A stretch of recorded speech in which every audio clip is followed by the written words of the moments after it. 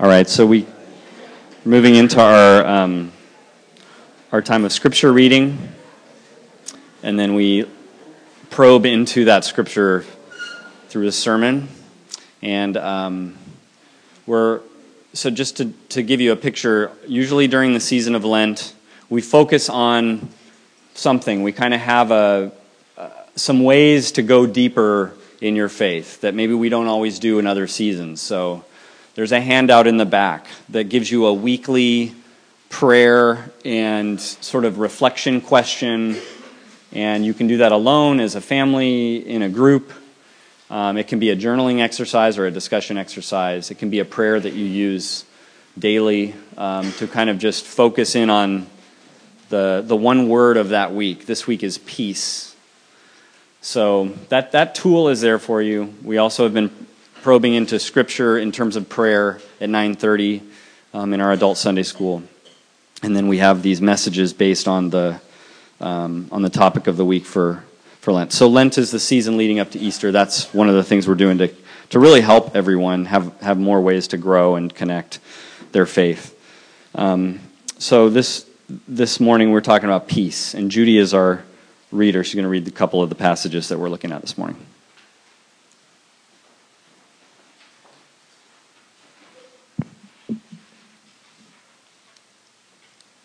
Today's readings are John 14:25 through 31 and Philippians 4:6 through 7. They can be found on pages 995 and 1086 of the Bibles next to your seats, as well as on the screen. This is God's Word. John 14:25 through 31. All this I have spoken while still with you, but the Advocate, the Holy Spirit, whom the Father will send in my name, will teach you all things and will remind you of everything I have said to you. Peace I leave with you. My peace I give you. I do not give to you as the world gives. Do not let your hearts be troubled, and do not be afraid. You heard me say, I am going away, and I am coming back to you. If you loved me, you would be glad that I am going to the Father, for the Father is greater than I. I have told you now before it happens, so that when it does happen, you will believe. I will not say much more to you, for the prince of this world is coming. He has no hold over me. But he comes so that the world may learn that I love the Father and do exactly what my Father has commanded me. Come now, let us leave. Philippians 4:6 through 7. Do not be anxious about anything, but in every situation, by prayer and petition, with thanksgiving, present your requests to God. And the peace of God, which transcends all understanding, will guard your hearts and your minds in Christ Jesus. The word of the Lord.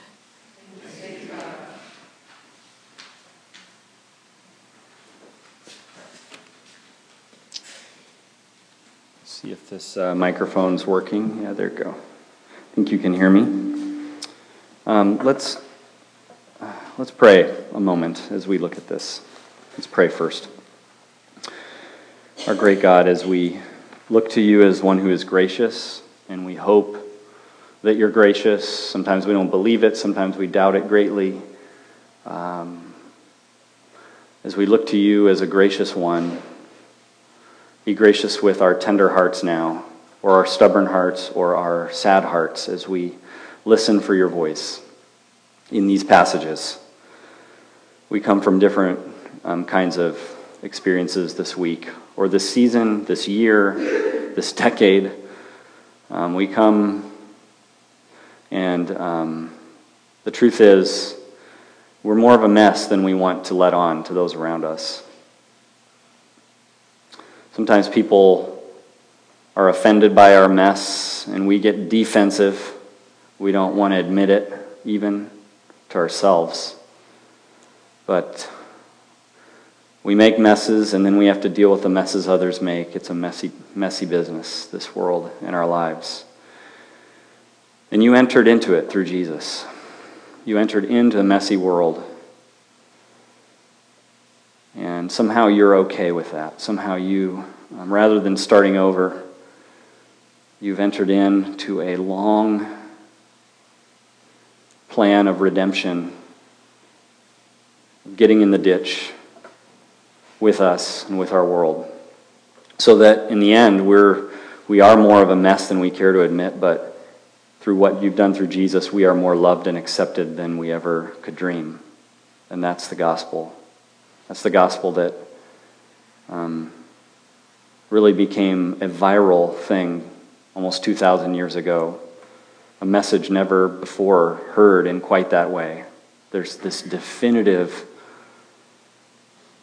acceptance through the cross and the empty tomb that you've achieved on our behalf.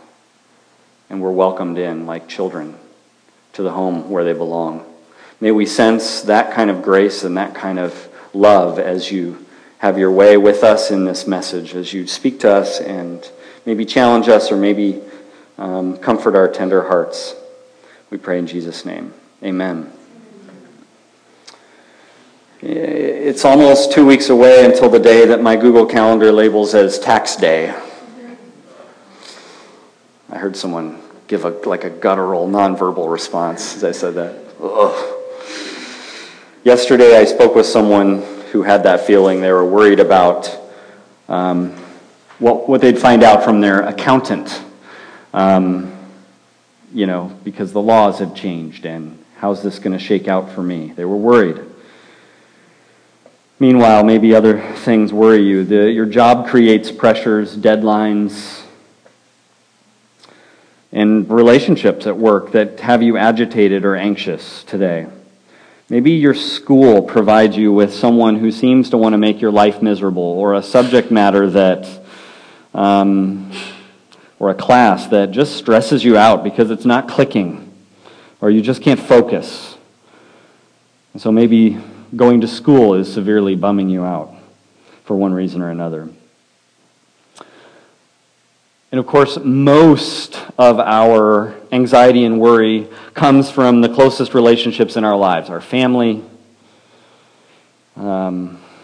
We worry for our family, or we're upset because of what someone in our family said or did, or we have hopes and expectations for a child, a sibling, or a parent. And until we get that news, the report card, the letter in the mail, the email that we're supposed to get, or that message from the doctor, we practically can't sleep. We carry our worries in our bodies even. Someone is watching their marriage crumble and it's so upsetting that they can hardly eat.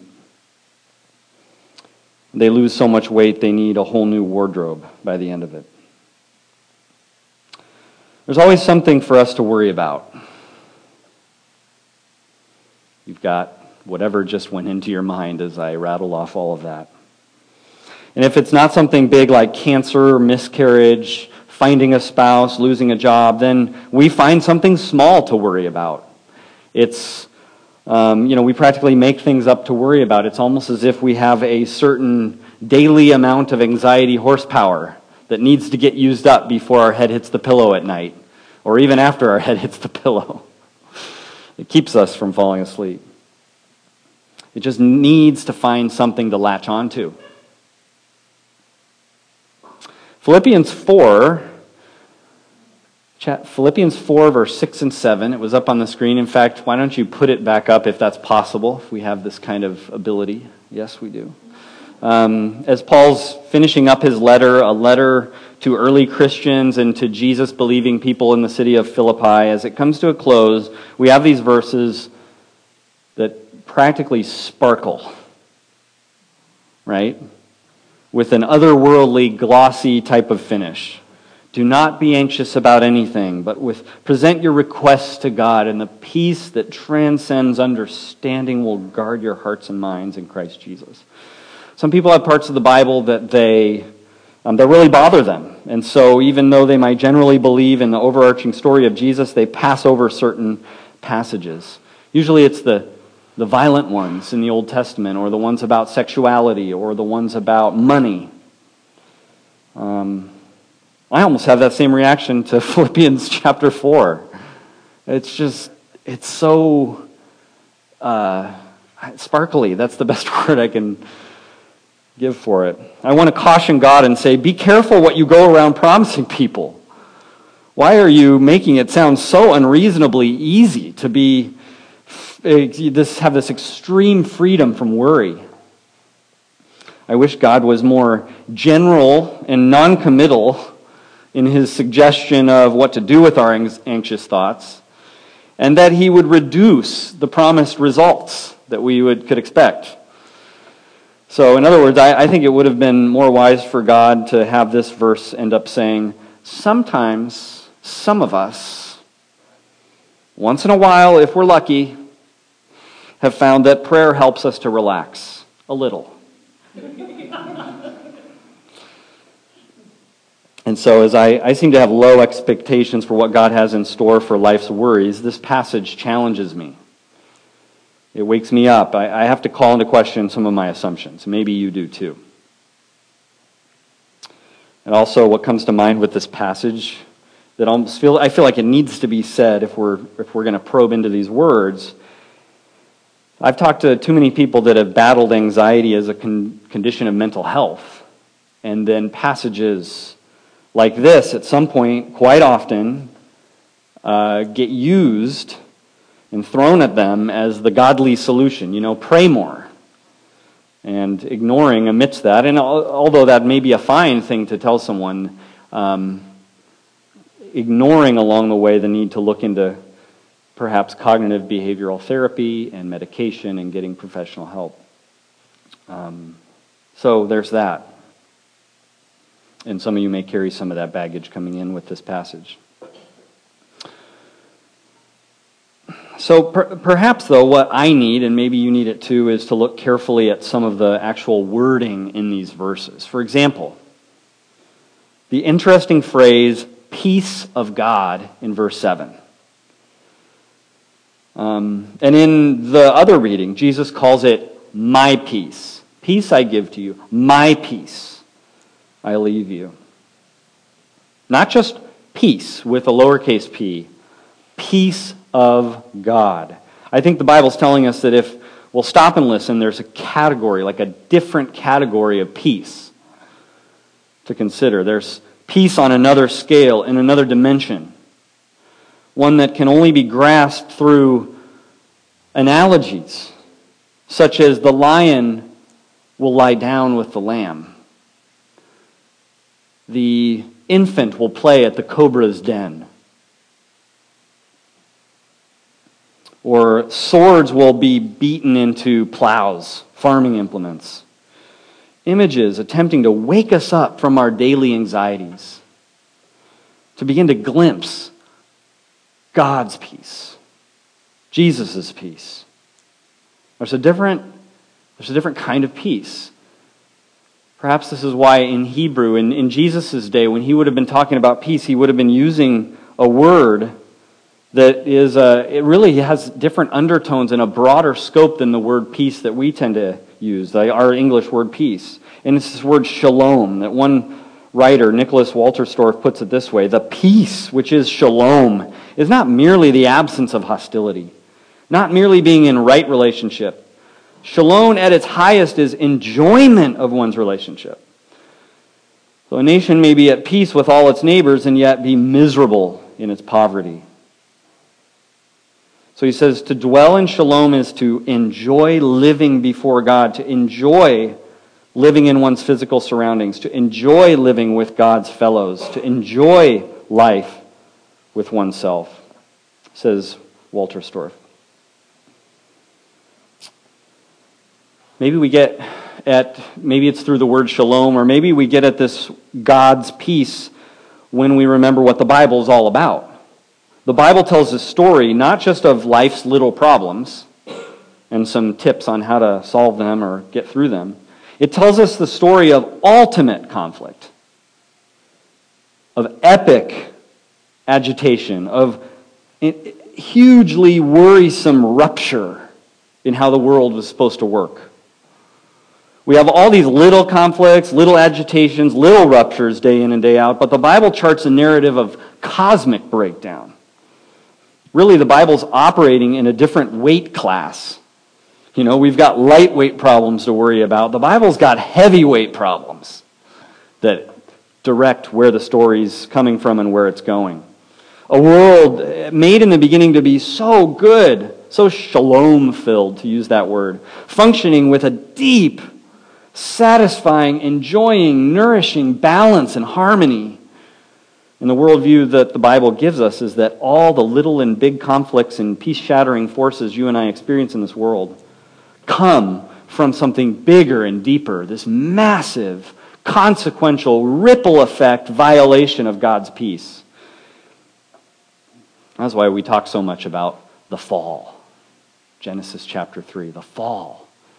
It's not just something preachers like to give you a lesson about once in a while. We have to include it because it's part of the. It's just absolutely directive of the whole rest of the narrative. God's trying to work out and return to the original peace, God's peace. And I can hear someone say, yeah, I've gone to a lot of church. I've heard that 100 times. Preachers like to talk about the fall. Or I can hear someone else saying, well, that's a fairy tale. You expect me to believe that little story about a garden, an apple, a snake, and some fig leaves is supposed to tell me something meaningful about what I'm grappling with in my life right now. And so with those kinds of realities that are just a part of this conversation, let me try to kind of bring out the importance of this, of this view that the Bible has of how big the problem is. The Christian has a radically different outlook because of the fall and how that shapes the rest of the story. If you're not a Christian, the best you have is seeking little piece over here and little piece over there and little piece over there. The Christian there's an epic underlying piece. And the whole Bible makes no sense if we don't follow this thread, because the whole Bible is about God working to restore this peace with a capital P. So, I want to say this, that Christians have a different target. Christians say, I don't just believe I might scratch a little piece out for myself in one small area of my life, job, house, finances, whatever. The Christian says, the world exists for so much more. God has invited me into a whole other dimension of peace. A reality that has me waking up in the morning saying, all these little agitations, they're real. They're real worries. It's not like just to know this just makes them vanish. But all these little agitations are connected to the underlying rupture that God is repairing through Jesus. That's a worldview shaping reality. That's how you look at the world each day and all the problems coming at you. That when Jesus goes to the cross, he's going as the Prince of Peace. He's repairing the breach. He's reversing the direction from ruptured creation to restoration and renewal. When he rises from the dead Easter morning, his repair work has made this huge leap. It's really begun in earnest.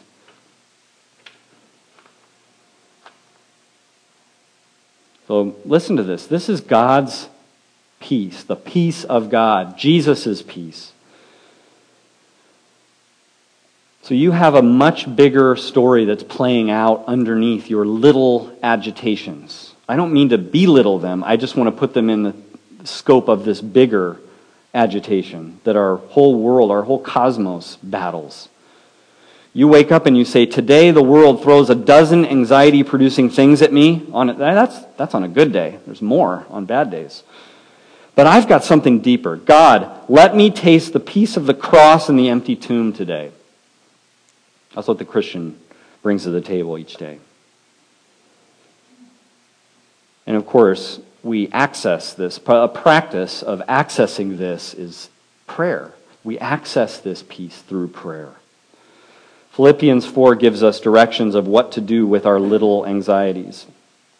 Present your requests to God. Prayers and petitions. Anybody who's been living as a believer in Jesus for a while will tell you, prayer is not just a place to send our requests in. Kind of like the spiritual version of Uber Eats. This is what I'd like to check this few boxes, and then it's brought to my door.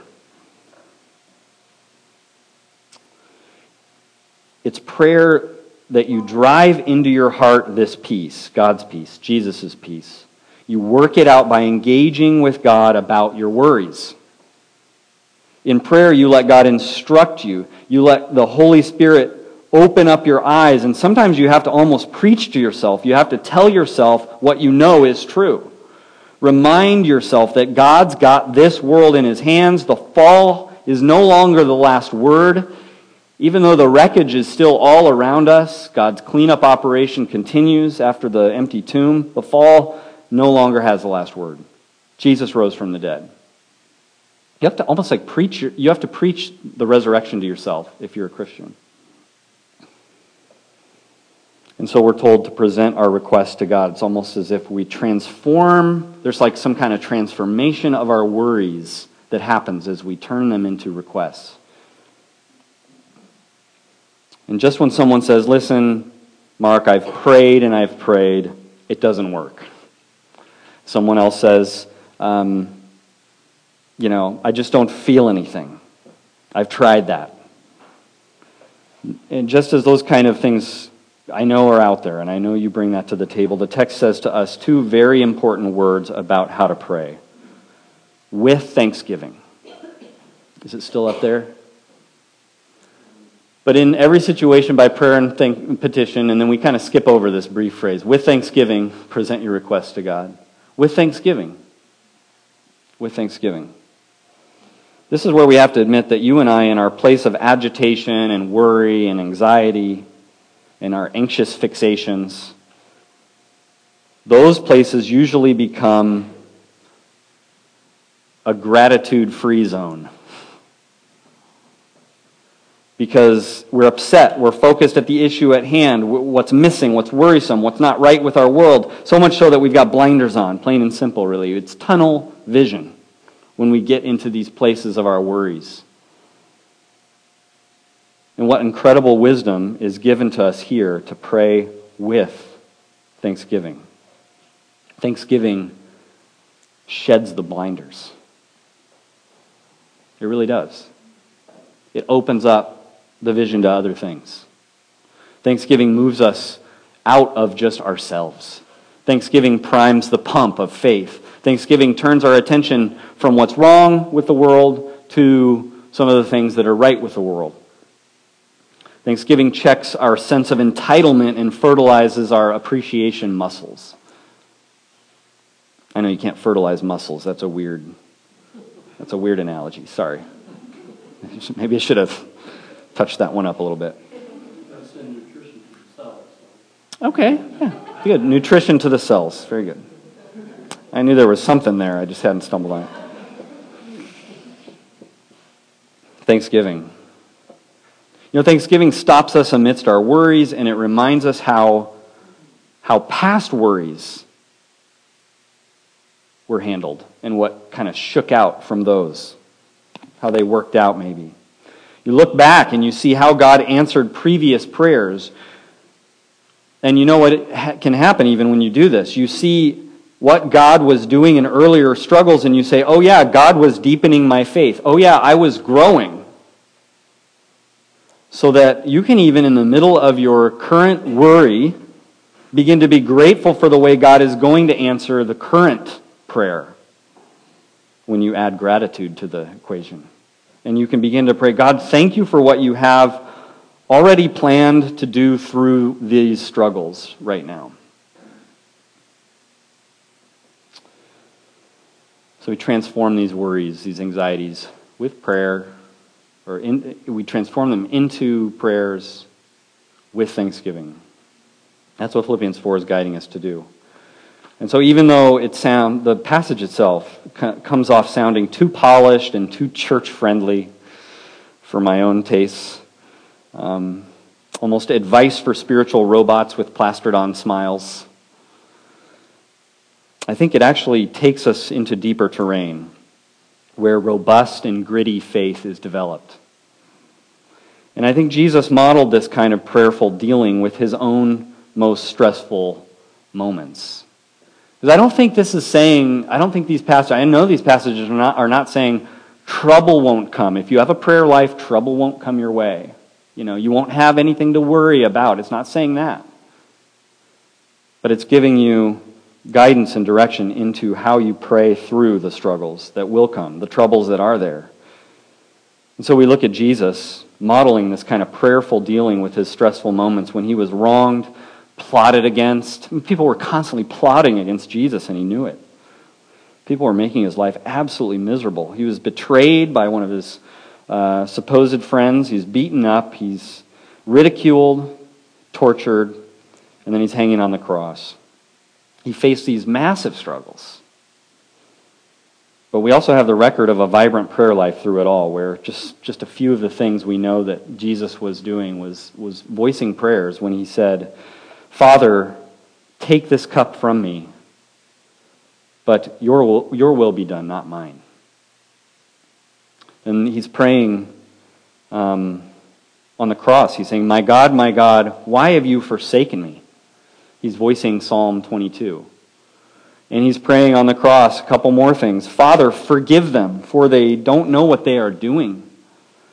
And then finally, he's praying, "Into your hands I commit my spirit." And I like that Jesus himself is just modeling this kind of gritty pursuit of the deeper peace that he was accomplishing even as he prayed those prayers. And so I really do think that when Eugene Peterson translates Philippians 4, and he gives us what I'm about to read in verse 7, I really do think that he nails it. I really think he gives us something of how it really works. And so I just want to close with this translation of verse 7 by Eugene Peterson. He says, "Before you know it,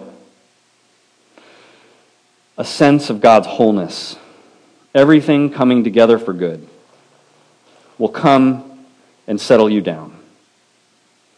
It's wonderful what happens when Christ displaces worry at the center of your life." Let's pray.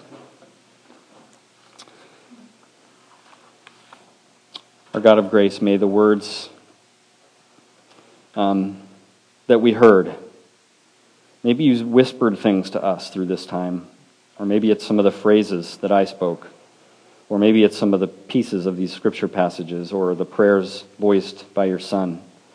May these words seep in to our most anxious and worried places, where we need professional help with our anxiety. May we not use religious language as an excuse not to pursue it. And where we just have the ordinary worries and anxieties of life that we just really have never admitted are getting in the way of our faith. May we begin to translate and transform those into prayer. May we do that together as well. We're not alone in this. We pray that you help us through your Holy Spirit. In Jesus' name we pray. Amen. We get to respond in prayer together, voicing the prayers of the people. Today it'll be a little different just because we have a prayer that guides us in a little different way than we usually do. So your reply to the request is very simple. It's the same words. Grant us your peace. So you have a chance to say that together several times as we walk through this prayer. I don't think that'll be on the screen. I think that was I called an audible on that one. So just know that you can keep your eyes open, and when I put my hand up, it's grant us your peace. And then we'll have a chance to pray together and enter into just the simple prayer Jesus gave us to pray, trusting that God will use that to help us pray and help us get deeper into trusting Him. So I invite you into this prayer together. And the reply is, grant us your peace. God of righteousness and peace, when warfare haunts our streets, when anxieties haunt our minds and hearts, for the people in places like Venezuela and in the Middle East who face the fear and violence of conflict today. Grant us your peace. For all people who live in historical hotbeds of conflict, grant us your peace. Amidst our own cultural battles, whether it's in our city, in our families, in our country, and all over social media, grant us your peace. Turn our hearts towards the Prince of Peace, we pray. Grant us your peace. And let us voice the words Jesus gave us to pray, saying, Our Father in heaven, hallowed be your name. Your kingdom come, your will be done, on earth as in heaven. Give us today our daily bread. Forgive us our sins, as we forgive those who sin against us. Save us from the time of trial, and deliver us from evil. For the kingdom, the power, and the glory are yours, now and forever. Amen. We continue our response to God through our offering, and the baskets will be coming around, and it's a chance to give back to God from what He has given you. It's one of those formative practices that Christians do in worship that shapes how we imagine things work and how we imagine what these blessings are that we find in our lives. It's not a moment intended to be pressure if you're visiting. Just know that, and just help us by passing those baskets around and perhaps putting a contact card into the basket, especially if you have, if you're new and you wouldn't mind telling us how you found out about City Life, and if you have any questions about City Life Church. If you have a need, you have just something that you need to talk to someone about, or you would like an answer about, or you'd like help in some other way, or prayer, you can use that contact card and drop it into the basket. And so before the musical offering is played and those baskets come around, I invite you to enter into this time and frame this time with the prayer that's on the screen. Dear God, we offer you our praise. We offer you our hearts. We offer you our money. We offer you our lives. Thank you for everything you give to us. Amen.